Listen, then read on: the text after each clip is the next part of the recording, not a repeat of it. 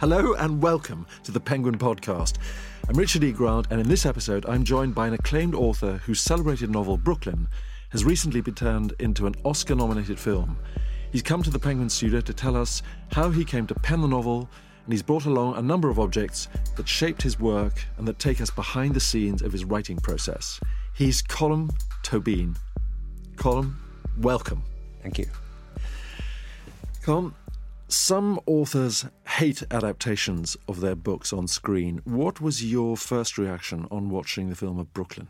What happens is that the emotion comes back to you raw. It's as though you're back in the tentative moments when you were thinking about the book. And you're in that state of confusion where you think, I could almost start the book again, or I could write a book like it, or I'm back somewhere. But it's quite sharp. I mean, it's quite a serious emotion. And the thing is, you can't share it with anyone. No one knows how tentative this was at one point, how it was nothing, how then it was something small, how then it was a single sentence. No one else knows that except you. And what you're getting back is all that feeling that was there at the beginning of the process. It's a strange idea. And is that a good feeling overall, or is it... In this case, the adaptation is very intelligent and tactful, clever and right. So that I'm watching something with also a sort of technical admiration over, okay, I know what you're doing there. You took that out for a good reason. I can see what's coming. And that Nick Hornby had, in a way, found a core story. He had searched in the book to find something that would work as a single strand narrative, leaving out side characters, side moments. And also, the funniest part is he added an ending that isn't in the book. And I've seen the film about 5 times now, and it's that ending that really brings tears to my eyes. I find his ending very moving. You know, it's an ending that I was leaving for the reader to imagine. Mm-hmm. And there it is in the film. I can see why it's there.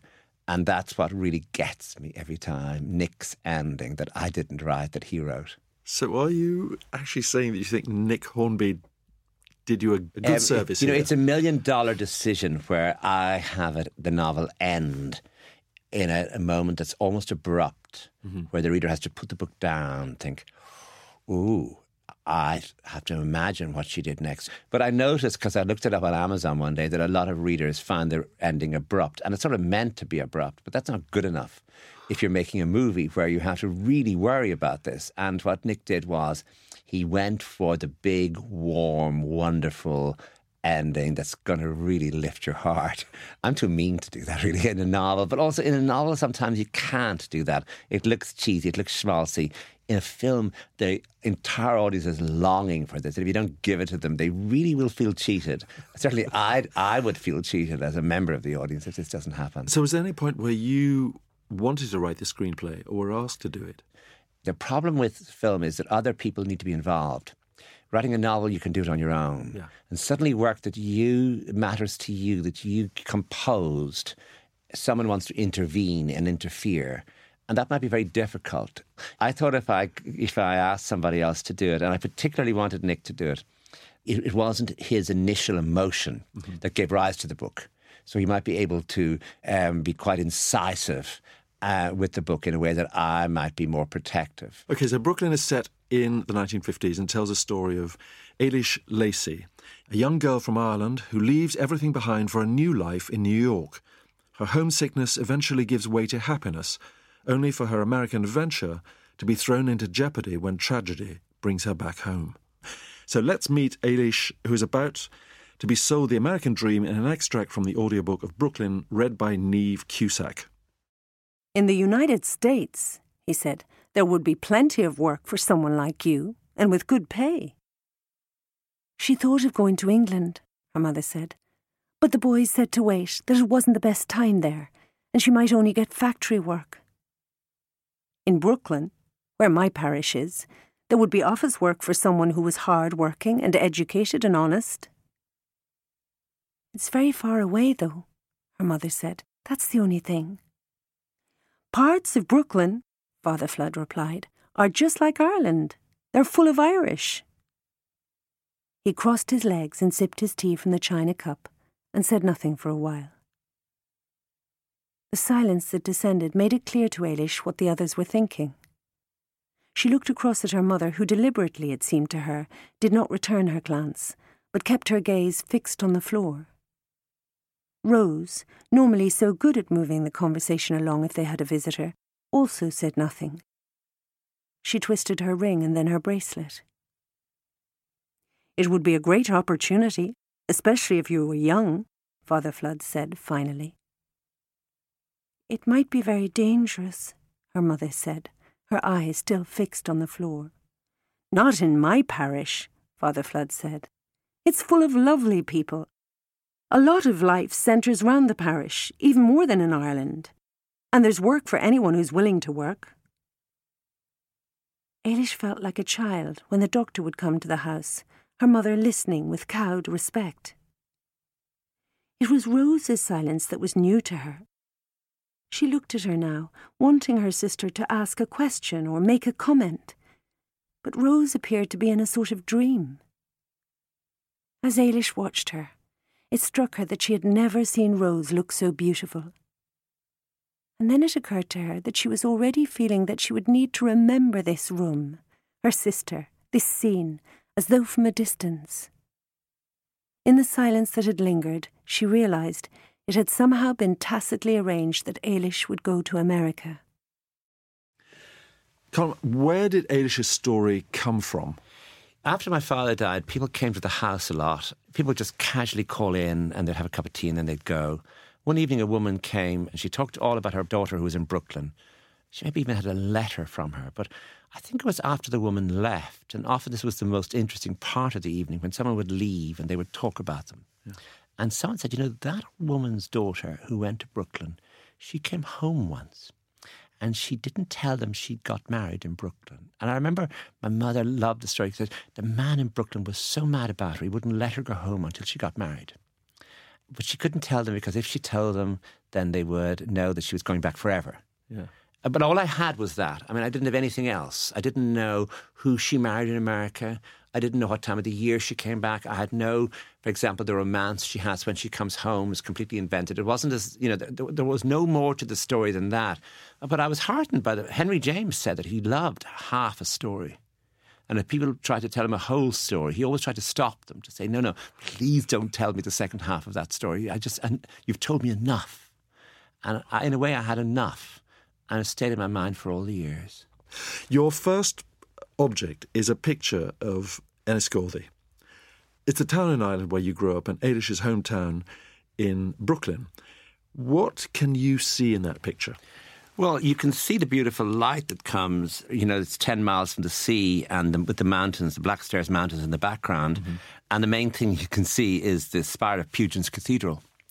And that gives you a sense, Pugin being the main church architect of the mid-19th century, that there was enough money around, there were enough merchants around, even in the middle of the Irish famine, to build a beautiful cathedral with stencilled Pugin work inside and all that neo-Gothic work to represent, in a way, the re-emergence or the emergence of Catholic power in Ireland.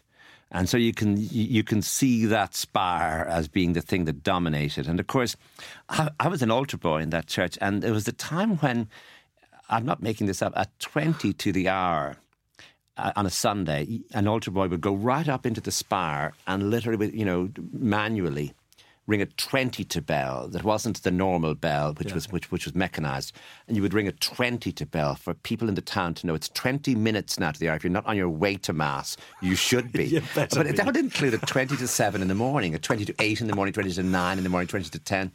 So I spent time right up in that spire with various views of the river Slaney going down towards Wexford, and various views of the town itself. So I sort of know that how you would photograph that town, or what that space looks like from on high. And also uniquely, your memories of growing up there, which obviously informed the writing of Brooklyn. But when John Crowley directed the film of Brooklyn, you requested that the scenes would be shot in the places where you've set it. Yeah, John, John's a good listener, and I didn't really know he was paying any attention to me. I just more or less wanted him to go down and look at it. But of course, if it didn't work, it wouldn't work. In other words, if there were big neon signs that were new, or some telecommunications spire, but he found a part of the town that he could film. And I think he found also that people in the town, people who run the town, were going to be really helpful because he really wanted this to happen. Right. So, yeah, it was shot in the town.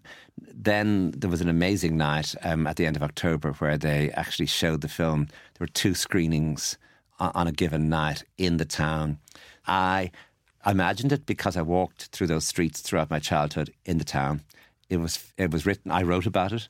It was filmed in the town, and now people in the town were walking through those very streets to see the film that had been captured of the town. So it was an interesting experience. There was a lot. We stayed up very late that night, I have to say, in the hotel, all sitting around drinking and talking. It was one of those funny, memorable nights. And you have a house near Enniscorthy now. How much of Brooklyn was actually written there? A good lot of it there. It made a difference building the house because that's where we spent the summers. My father was a teacher, which meant that we had longer holidays than other people. And so that was freedom. I couldn't believe that I could go back there. Just walking down from the house to the beach, to the strand, as they call it, the smell of clover, the smell of mown hay, and then just the first view as you turn into the lane of the sea. All of that just brought things back very vividly to me. And this house that you built facing out over the sea is where Eilish and Jim spend the afternoon at the beach. So what you have written is exactly where the thing happens. Yeah, they go down to that very place when she comes back from Brooklyn that I was walking in, probably even the days I was writing it. When they go into the village, it's the same village. Yeah, so all of that world is sort of real. OK, let's dip back into the audiobook of Brooklyn as Eilish prepares to leave Enniscorthy and everything that is familiar to her. One day, when a neighbour called and sat in the kitchen with them having tea, Eilish realised that her mother and Rose were doing everything to hide their feelings. The neighbour, almost casually, as a way of making conversation, said, "You'll miss her when she's gone, I'd say." "Oh, it'll kill me when she goes," her mother said. Her face wore a dark, strained look that Eilish had not seen since the months after their father died. Then, in the moments that followed, the neighbour appearing to have been taken aback by her mother's tone, her mother's expression became almost darker, and she had to stand up and walk quietly out of the room. It was clear to Eilish that she was going to cry. Eilish was so surprised that, instead of following her mother into the hallway or the dining room, she made small talk with their neighbour, hoping her mother would soon return and they could resume what had seemed like an ordinary conversation. Even when she woke in the night and thought about it, she did not allow herself to conclude that she did not want to go. Instead, she went over all the arrangements and worried about carrying 2 suitcases with all her clothes without any help, and making sure that she did not lose the handbag that Rose had given her, where she would keep her passport, and the addresses in Brooklyn where she would live and work, and Father Flood's address in case he did not turn up to meet her as he had promised to do, and money and her makeup bag, and an overcoat maybe to be carried over her arm, although perhaps she would wear it, she thought, unless it was too hot. And it still might be hot in late September, she had been warned. She had already packed one case and hoped, as she went over its contents in her mind, that she would not have to open it again. It struck her on one of those nights as she lay awake that the next time she would open that suitcase, it would be in a different room, in a different country, and then the thought came unbidden into her mind that she would be happier if it were opened by another person who could keep the clothes and shoes and wear them every day. She would prefer to stay at home, sleep in this room, live in this house, do without the clothes and shoes. The arrangements being made, all the bustle and talk would be better if they were for someone else, she thought, someone like her, someone the same age and size, who maybe even looked the same as she did. As long as she, the person who was thinking now, could wake in this bed every morning and move as the day went on in these familiar streets, and come home to the kitchen, to her mother and Rose. I'm so struck by the sense of longing that, obviously suffuses Karen Blixen, Isaac Dinneson's work throughout. in the same way that Enniscorthy has a long legacy of emigration, and Eilish's brothers have already left home to work in England, and every summer emigrants come back from New York decked out in sunglasses and glamorous American clothes, pockets stuffed full of dollars. So what sort of effect does this have on a town? I think it's a secret history of the town in a way that something like independence didn't matter in the same sort of way. From the 1840s onwards, every family lost people to immigration, and it became a natural part of the thing where you would ask about somebody and they would say, oh, her brother, but no, he went to Australia. And somebody, did he ever come back? No, I don't think he ever came back. I remember one Sunday, there was a man back from Australia, and then he was on the beach with us, and he went off on his own. He went up the hill, and he was on his own up the hill, and someone said, well, what's he doing on his own? And someone said, I don't think he'll be home again, so he's just going up to be on his own for the afternoon, just so he can remember the place, and there was that sort of... And then, of course, the real fun part would be where people would come home with English accents, where... we went one place and there were people we knew, and then their cousins came from England. They seemed bigger, healthier and stronger than we were, but they all had English accents, and of course Irish names with English accents, and they were talking all about England. And next door there was a woman, and her two sisters would come. One was living in England, the other woman coming from America. She worked as a housekeeper for people in Connecticut. But my mother said that those people were fabulously wealthy, and they gave her their clothes, which again doesn't seem like a great deal now, but she would bring home a suitcase of them, and people would go to see them. These American clothes with all the bright colours, and she talked incessantly about the size of things. No matter what happened, it was bigger in America. Better. And no one pointed out to her that she was a housekeeper, for people. that was really... She was basically their maid. And no, she didn't seem like that or feel like that. She seemed like $1 million when she arrived home. She had an absolute authority on the street. Completely entitled. And the poor sister who came back home from England had none of that at all. So America was still the dream country where you could, if you ever came home, you talk big talk. Yeah. I remember somebody who'd gone on an exchange year when I was 12 who came back and said, there are 24 different types of donuts in New York City. And I said, no, they're not. There's only 2 in Swaziland. They said, there are 24 in New York. Oh, there you go. So your next object takes us across the Atlantic and is Henry James's novella Washington Square. How has this influenced your writing, Mr. Tóibín? I became interested in that way that James presented Catherine Sloper in Washington Square. Catherine Sloper is the dull daughter of Dr. Sloper, who thinks his daughter is really dull and not much worthy of his attention until she falls unsuitably in love with a man he considers to be a fortune hunter.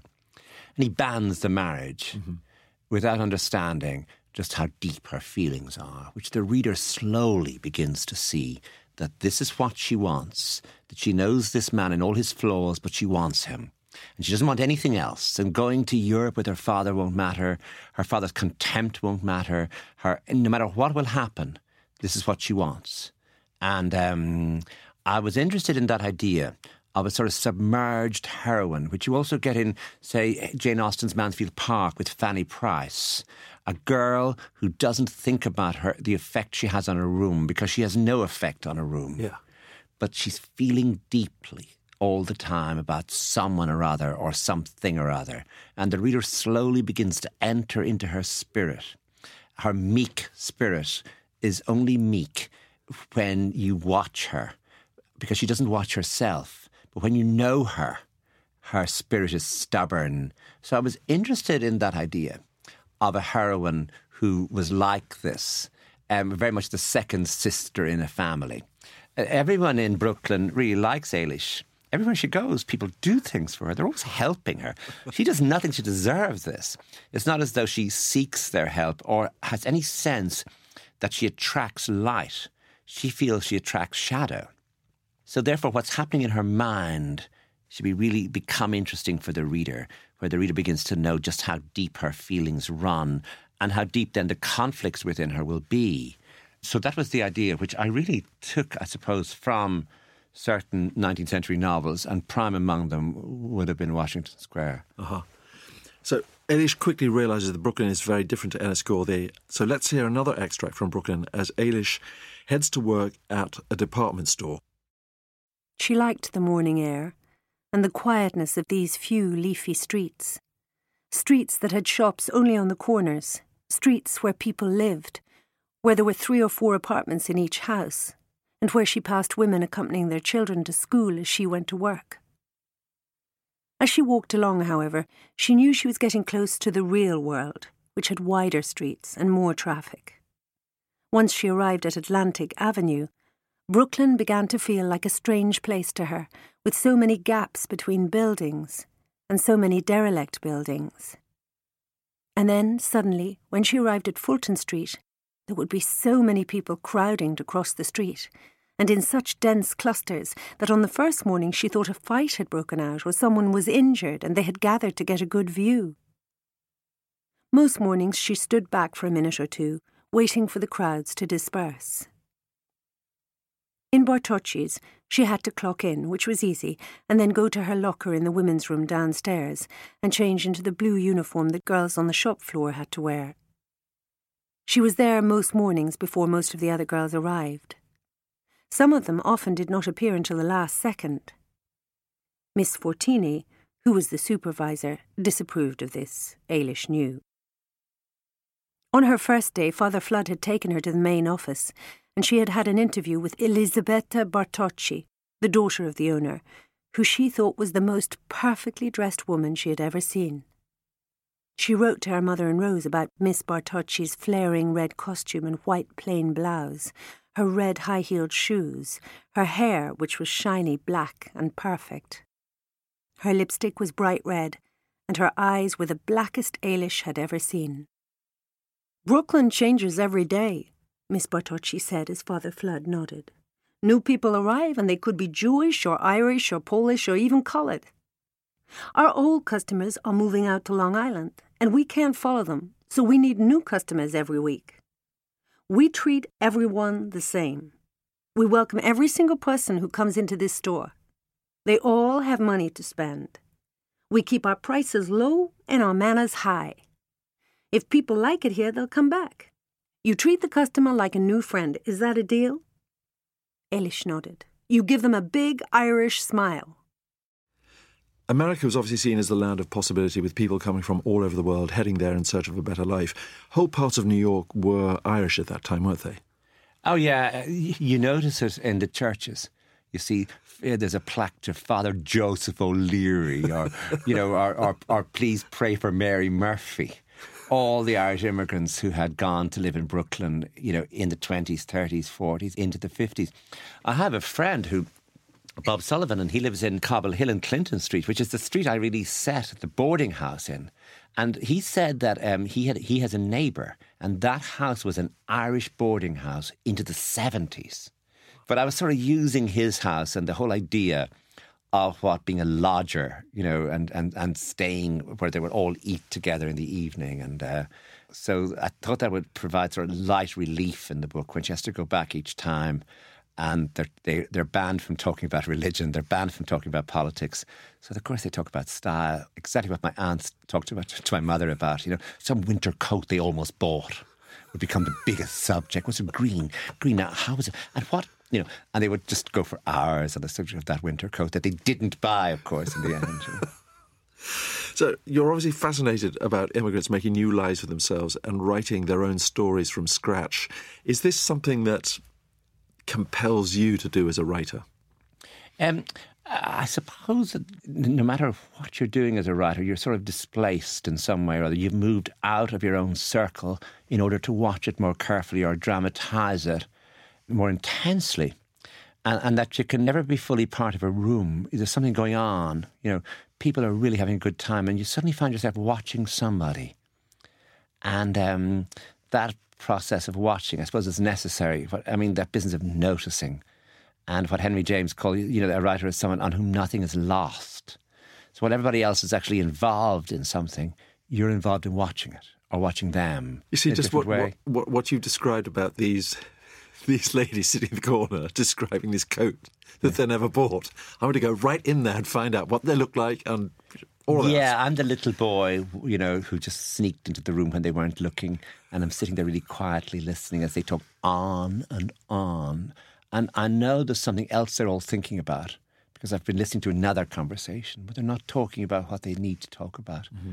They've decided to move on to the subject of blouses.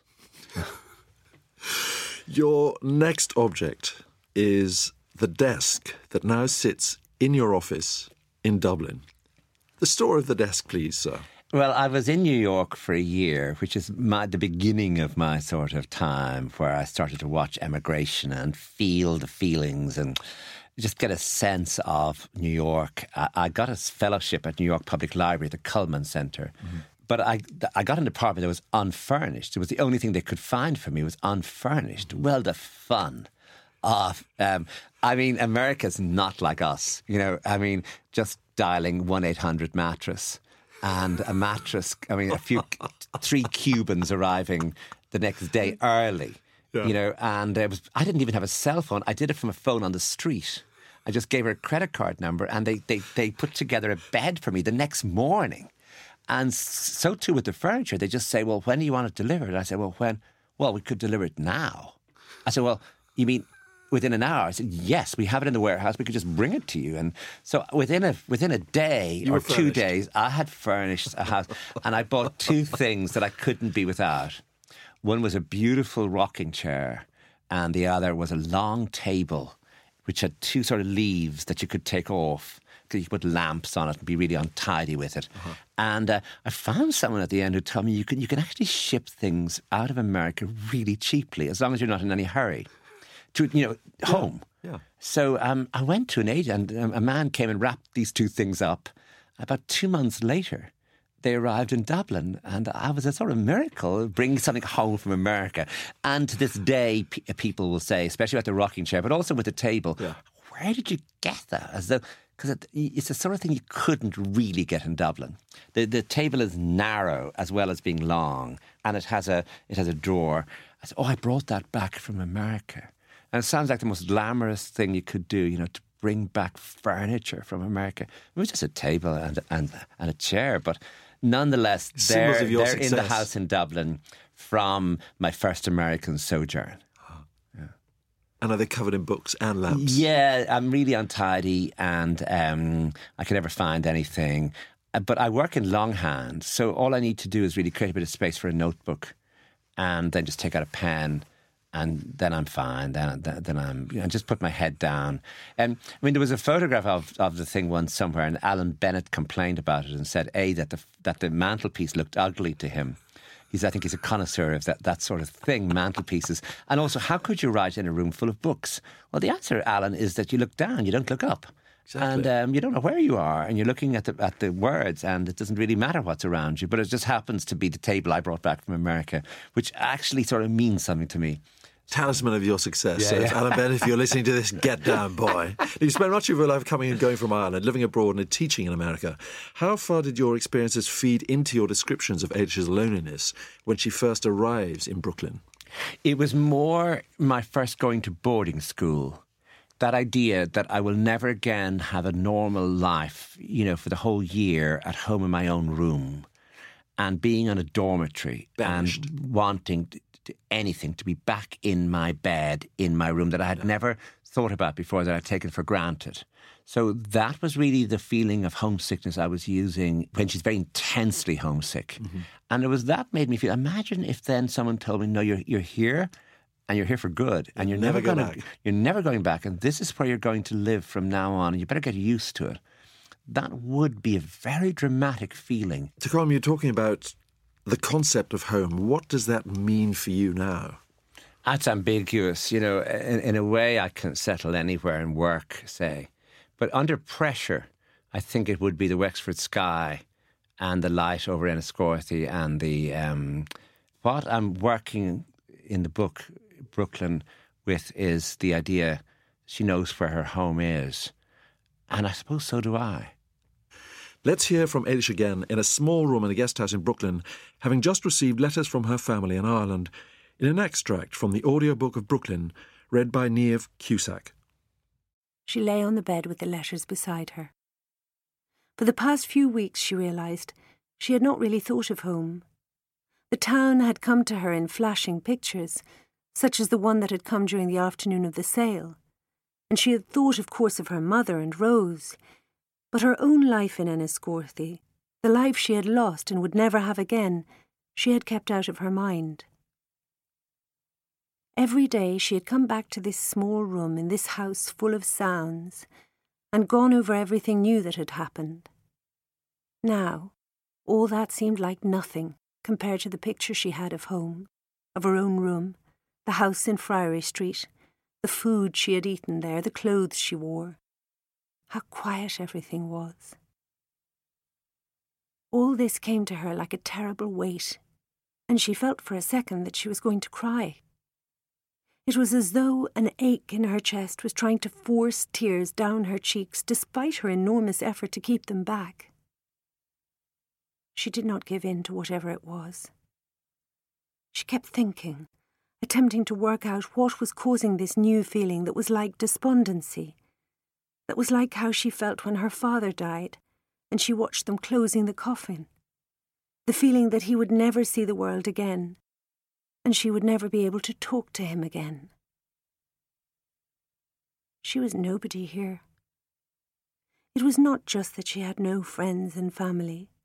It was rather that she was a ghost in this room, in the streets on the way to work, on the shop floor.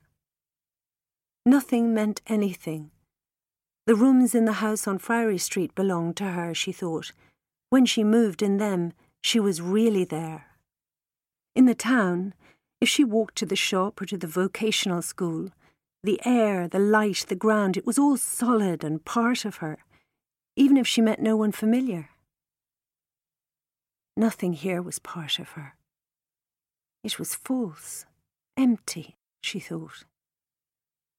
She closed her eyes and tried to think, as she had done so many times in her life, of something she was looking forward to. But there was nothing. Not the slightest thing, not even Sunday.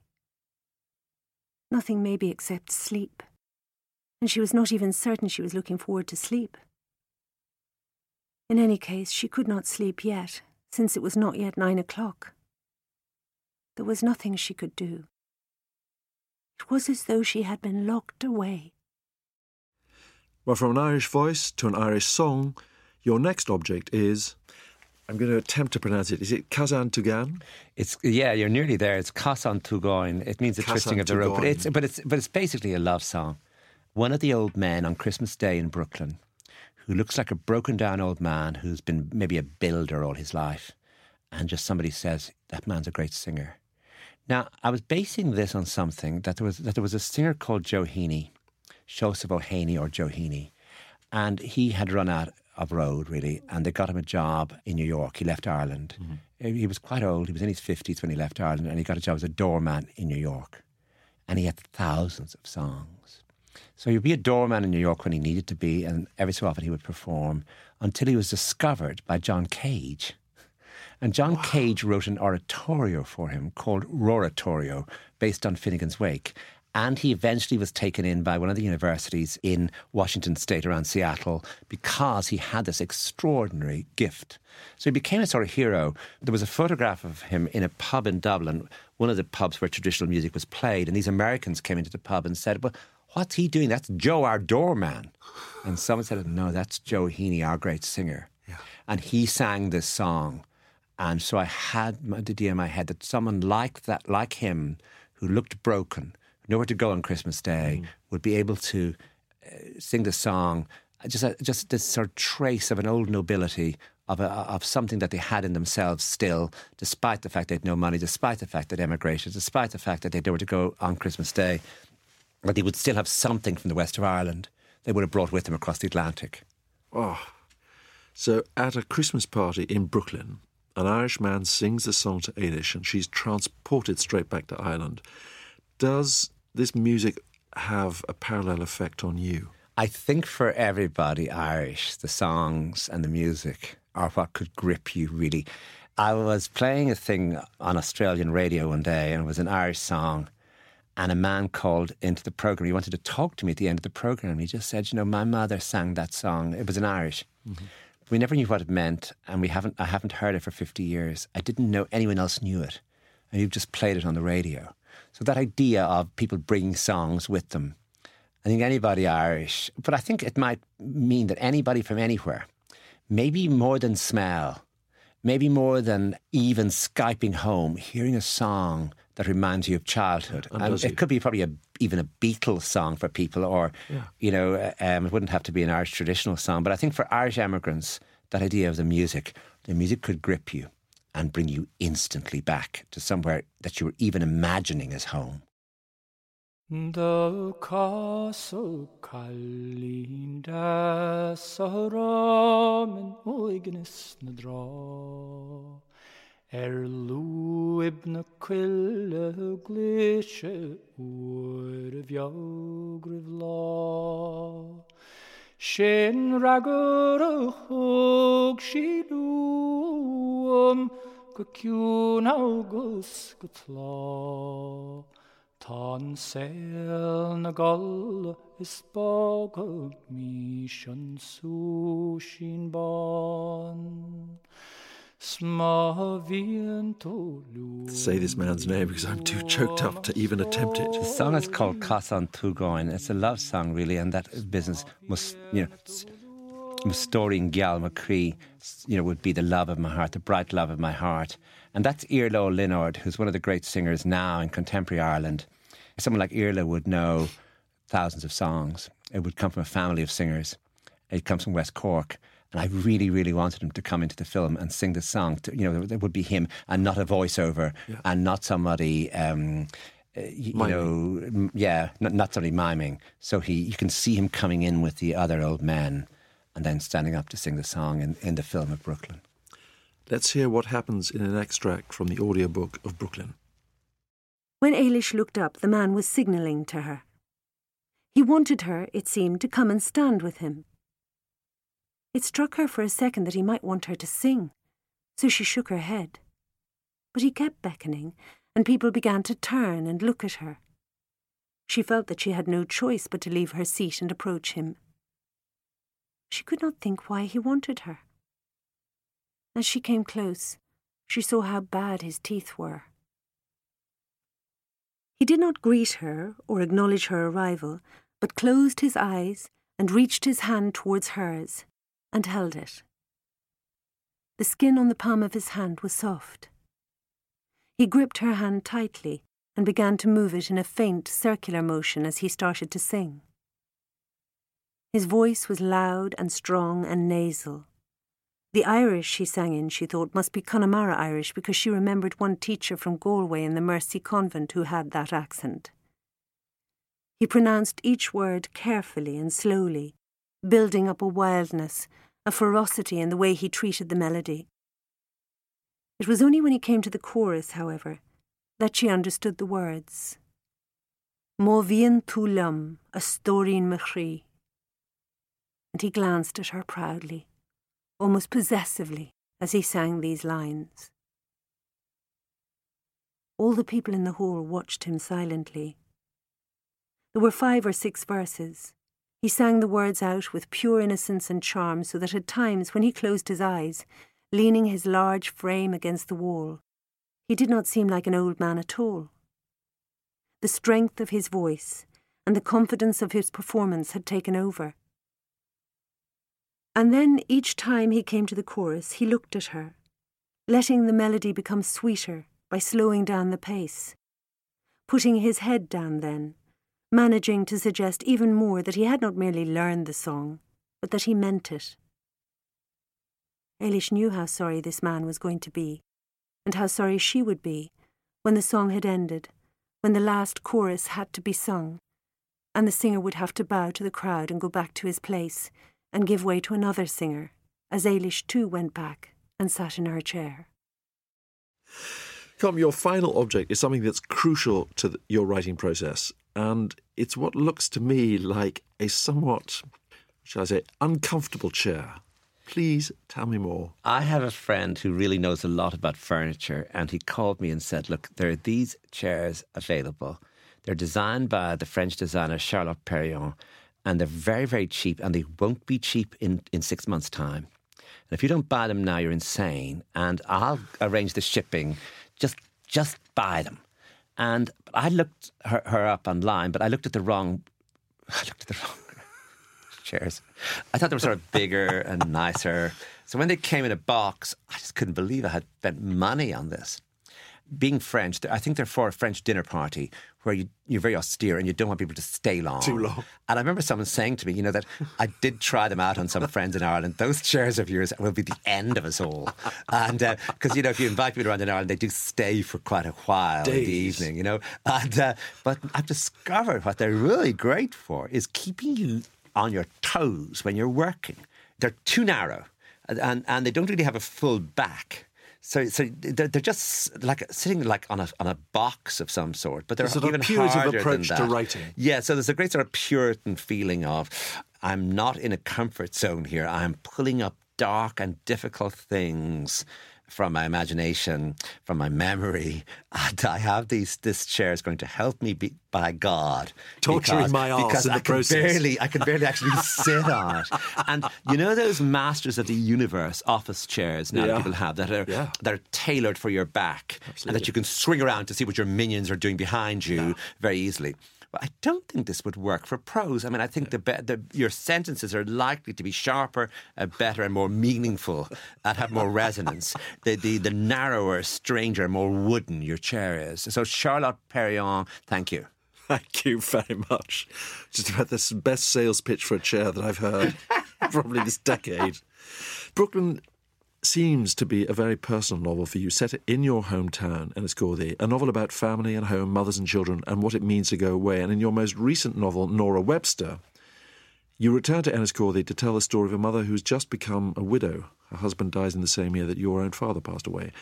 Is it harder, do you think, to write a novel when the subject matter is so close to you? Yes, I think life is a problem for a novelist, where it's thin and shapeless. Whereas if you invent something, as Brooklyn is invented, you can then make it into an arc. You can have something happen as a consequence of something else. If you're using what actually did happen, that's a thin line. And sometimes it's a dotted line. It's a faint line at other times. And to try and put shape on it requires a great deal of concentration where you have to distill it. I think the difference maybe between a novel and life is the difference between sauce and soup. Yeah. Where you just can put loads of ingredients in, and that's called life.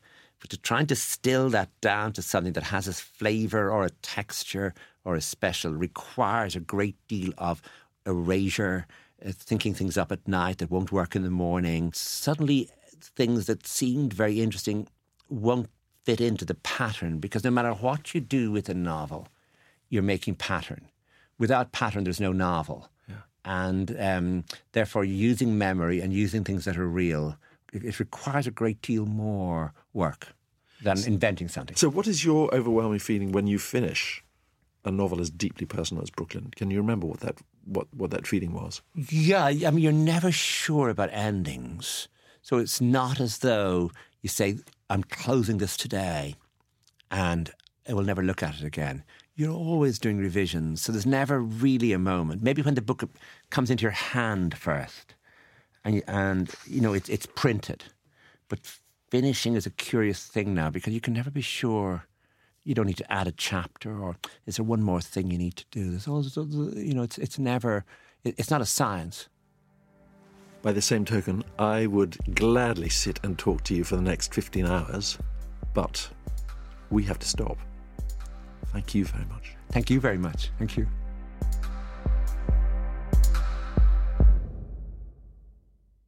Colm Tóibín's latest novel is Nora Webster. Widowed at 40, Nora's living in a small town looking after her 4 children, trying to rebuild her life while she grieves for her dead husband, Maurice. A sound came again, louder. She thought that maybe she should go next door and see if the O'Connors were there, and if Tom would come in with her to see what the noise upstairs was. She made sure that the front door was locked. She checked the back door too. There was silence for a while, but it was broken as the noise came again and louder, of furniture being pulled across the floor. She went quickly up the stairs, calling out, "Who is it? Who's there?" Her bedroom door was closed. She usually left it open when she was not inside. She listened again. A sound came. Suddenly she winced in pain and lifted her hand up to look. She had driven the fingernails in so hard that there was blood on the palm of her hand. When she heard the noise now, it was more like a voice. She opened the door of the bedroom. "Morris!" she called out. He was sitting in the rocking chair by the window, facing her. "Morris," she whispered.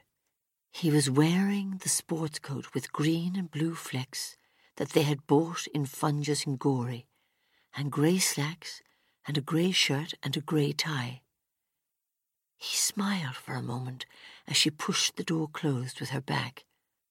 He was like he had been before he got sick. "Morris, can you speak?" Nora Webster by Colm Tóibín is available now on iTunes and Audible.